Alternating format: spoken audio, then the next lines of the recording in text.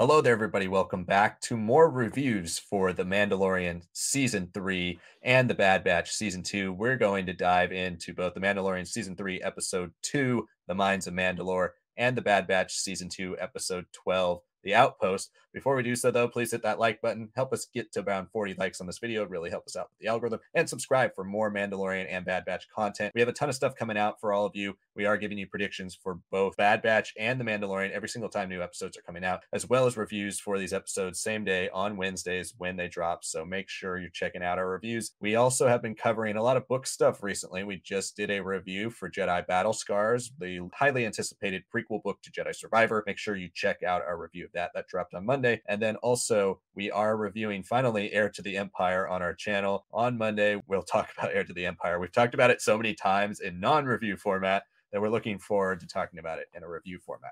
All right, let's get into these episodes. So, we're going to start off with The Mandalorian Season 3, Episode 2, The Mines of Mandalore, a very aptly used title because most of this episode takes place in the Mines of Mandalore.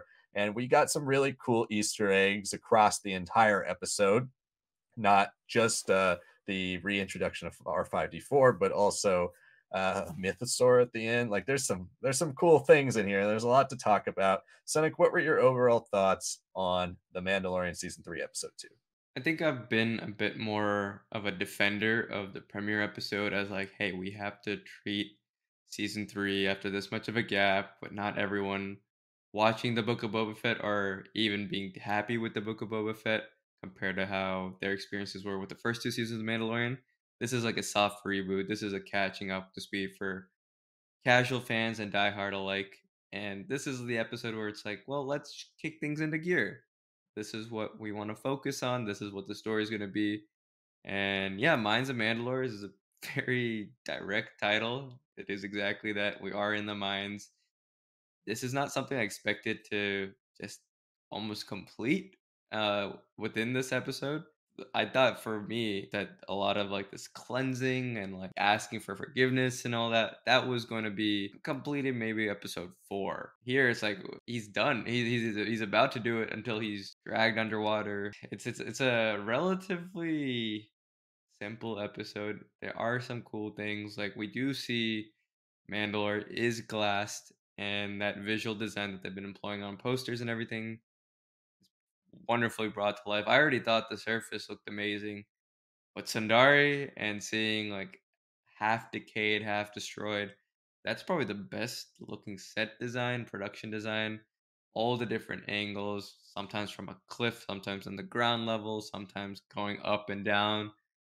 This is the volume maximized. This is the mixing of physical sets put to the max. This is also an episode where we really let Bo Katan evolve. I think there is a level of her characterization in season 2 that is overtly simplistic of hey, she's like a good bad guy or a bad good guy. I don't know. Let's let you figure that out or choose what you want. Here it's like, well, let's let her be a bit of like a walking lore dump at times.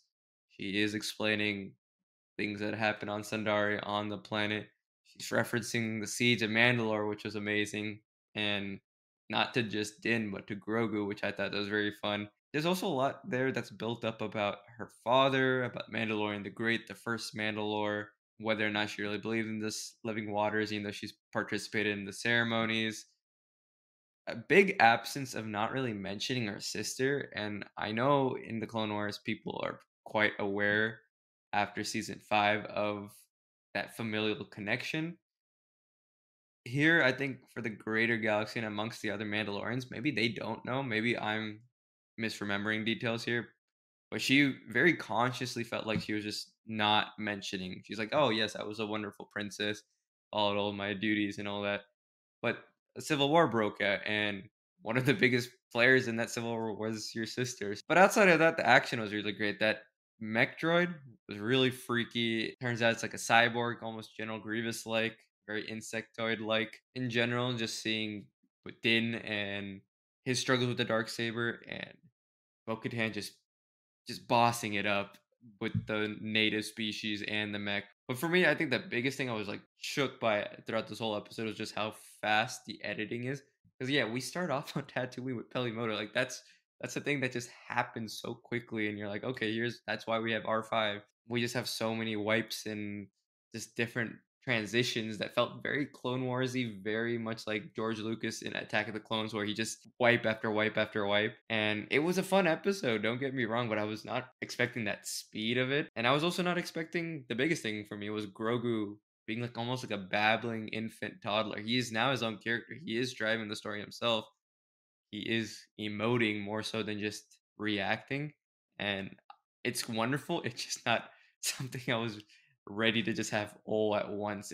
I was like, oh, maybe we'll like lean into that more and more. But I just wasn't expecting it all to happen in this much of a stuffed episode. Yeah, that's true. The editing is definitely really quick. This episode is directed by Rachel Morrison, who is the DP behind Black Panther and Dope, Mudbound, those types of things. So she's been a director a few times on TV episodes, but never directed any film. So I would assume, in terms of budget and effects and stuff, this is definitely the biggest scale thing she's ever directed. I thought she did a good job, and the visuals were fantastic, especially for you both using the volume. I still am marveled by the way the Mandalorian has been able to use the volume for the most part and make this world feel so big. In contrast to Obi-Wan Kenobi, which I think a lot of times uses the volume and makes everything feel really small. And I think she did a great job with so many really dark scenes, and it was lit very well. All of it looked fantastic.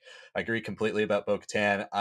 We talked about in our predictions how she seems to, in all the marketing, be kind of billed as the co-lead of this season, or at least the first supporting character of the entire season. And I'm glad she made a return in this episode and was not just in it, but kind of got to do things we didn't get to see her do in the first season. We heard a lot about her failures in season 2, and this time we get to see her use her blasters, take down people in hand-to-hand combat, use her wrist shield, use her jetpack, use the dark saber, and actually look very, very competent with the dark saber. Where Din, we've seen him use it many times, and although he's been effective with it, when he fights people who know how to fight, he's not necessarily the best with it because he's still learning. So I like that we show that Bo-Katan is the seasoned warrior, that Din is just not at her level with the dark saber yet, and it makes it even more like scary that she was able to lose it. Pelly in this episode, Pelly's always an interesting character, and I like small doses of her like this. I prefer that type of thing.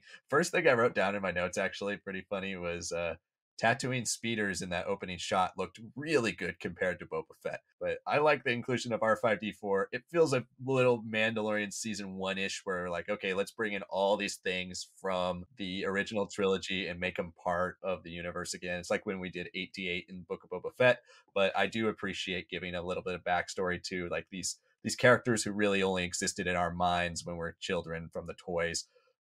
R5D4. I like the reference to his serving with the rebellion as well.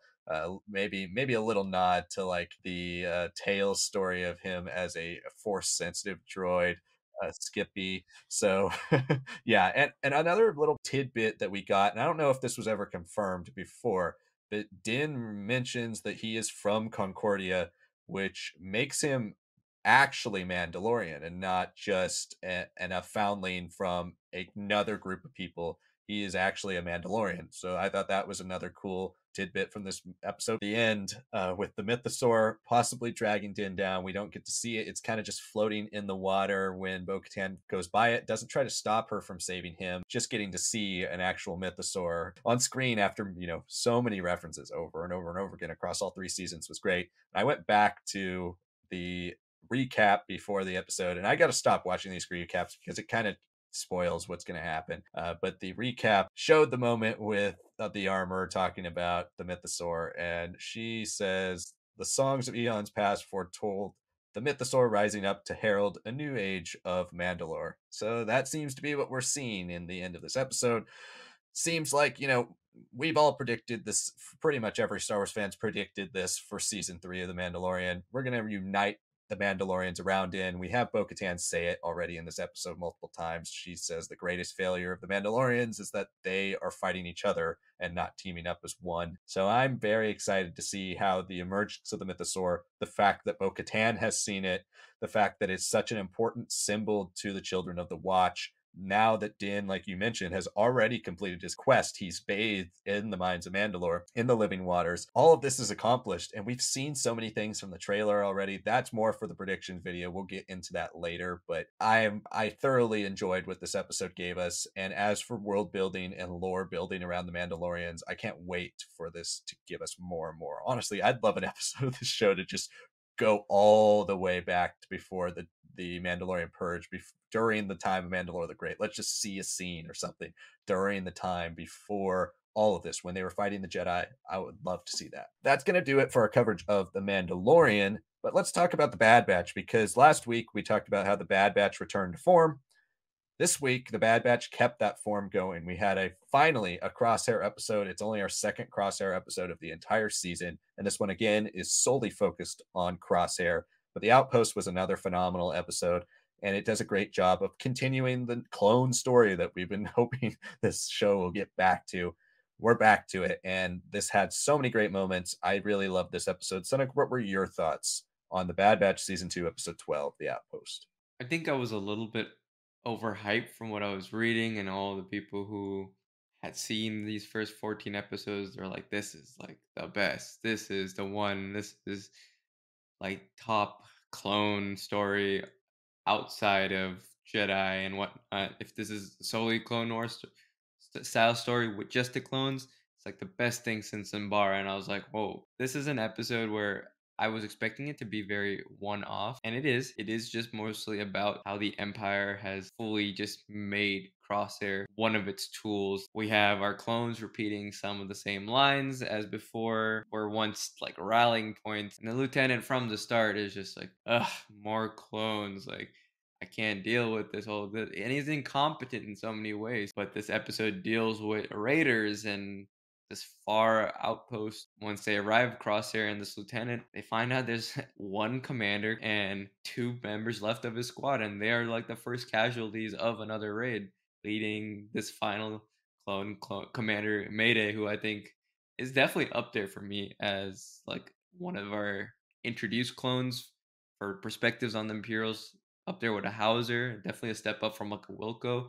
And he also had that very depressed humor. It's like, this could blow off your foot during like the pressure mine scene. But I'm not dumb enough to be here. I'll go around the corner. If you live, you live. It's like, oh man, you've really been living out here on the edge of nowhere. It's Crosshair just evaluating again once more how he's being used, whereas his episode with Cody, you can still say like, yeah, that clone troopers fighting together, doing these missions, and then having it unfold into like a political mess where they take the fall, the brunt of everything that's gone wrong in that episode, and the TK troopers get to do cleanup duty and are protected. This is an episode where it's like, yeah, sure, the TK troopers came in and did their job, but the clone troopers here, man, we don't even want you anymore. We want to get rid of you. You are disposable. That's what Nolan repeats at the end. The animation was incredible. I didn't expect to see ever like well done avalanches in Star Wars. I remember season 1 and all that, and they kind of got away with it.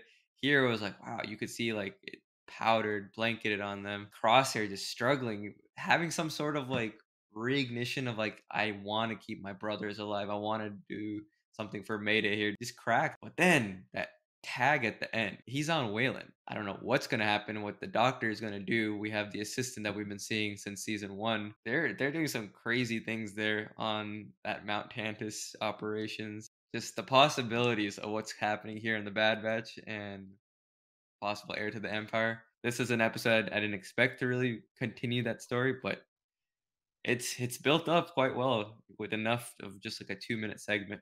Yeah, absolutely. I cannot wait to see how Tantus continues to be used throughout this show and how it'll eventually connect. I mean, we're talking, so right now we're getting into the heart of the Mount Tantus Wayland story.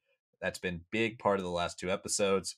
We only have 3 episodes or 3 weeks left before the finale. So we are getting into the meat of the Bad Batch story. But at the same time, we've talked all year about this. There is not really a coincidence that the Mandalorian and the Bad Batch are crossing over. If there are any types of connections between Tantus in this show and with the Mandalorian, it seems like we're building up to not only make Mount Tantus a place that like Star Wars fans know, but it's an actual location of huge import in this show, and maybe that translates over to the Mandalorian. But back to this episode, I think this is a great episode. I think last week's was a little better in my opinion. That's not to say that this wasn't a great one. I think one thing we've underestimated when we've talked about Crosshair in the past is we saw his relationship with the Bad Batch deteriorate last season, but that entire time when he was away from the Batch, he was surrounded by regs, and even though he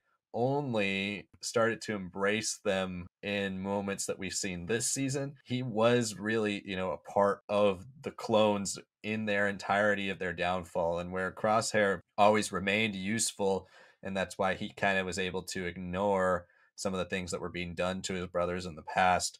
I think now that Crosshair in this episode, when you see him finally get it thrown into his face that, we don't care about you anymore, that's when he eventually snaps. It takes all the way for that to happen, but he gets to witness so many different things happen to his clone brothers, and now it's all falling apart for him. And I really like to see that progression of his character. I think one thing this episode did for me, though, that made me, a little bit even more disappointed with the way some of the episodes previously before these last two have gone, is the fact that we didn't get to see what mission he was doing with the clone commander that he was assigned to at the end of episode 3. So like Crosshair has been around on Coruscant, or at least doing missions around Coruscant, for the entire season. We haven't seen his perspective once until now. So that's another thing that like gets me back on the like, I don't know why they paced the season out this way. It's funny you mentioned that episode from season 1 of the Clone Wars. I think it's called Trespass. It's one of my favorite standalone episodes from season 1. It's a really great juxtaposition for this episode, not just with the visuals, but also with the fact that when you watch that episode, you see Rex and the rest of the clones in like full snowtrooper regalia, like full on snow battle gear. And here, I love the design of these clones who have just been left to rot. They're like their armor is just standard stormtrooper armor, and they're wrapping like gauze around their arms, trying to stay warm. It's a really cool design. Like that is one of the coolest designs I've seen, but it also really is emblematic of the way the Empire's just left these guys to rot. They don't care about them at all. And I thought one of the great ironies of the whole episode is that they're protecting TK armor. Like that's a great ending that I didn't really see coming. I thought they were going to be projecting like some type of bomb or some cloning material that's going to go to Tantus, anything like that, but not just standard armor. It's not even important. It's just helmets and chest plates. It's not even anything of importance. And these guys have been risking their entire existence just sitting here waiting for somebody to come pick it up. And I thought that added to the whole irony of this episode. It was really great, and I cannot wait to see where Crosshair goes from here. And we will be talking about that in our predictions and speculation. Our predictions and speculation for the Bad Batch are coming out on Sundays now, and our Mandalorian predictions and speculation are coming out on Friday. So make sure you check out both of those episodes of predictions and speculation. Make sure you're liking this video, commenting below, letting us know what you thought of both of these episodes, and also subscribing to the channel if you haven't. We're going to continue to give you more and more of this type of content, and we will be covering both of these shows in their entirety every single week. We are doing Legends Book Club on Monday for Heir to the Empire, like we mentioned multiple times throughout this video, so make sure you're checking that out. And of course, Jedi Fallen Order live streams and Q&As every single Friday. We play the game and answer your questions live. Make sure you tune in to the streams every Friday. Thank you so much for watching, and we'll see you next time.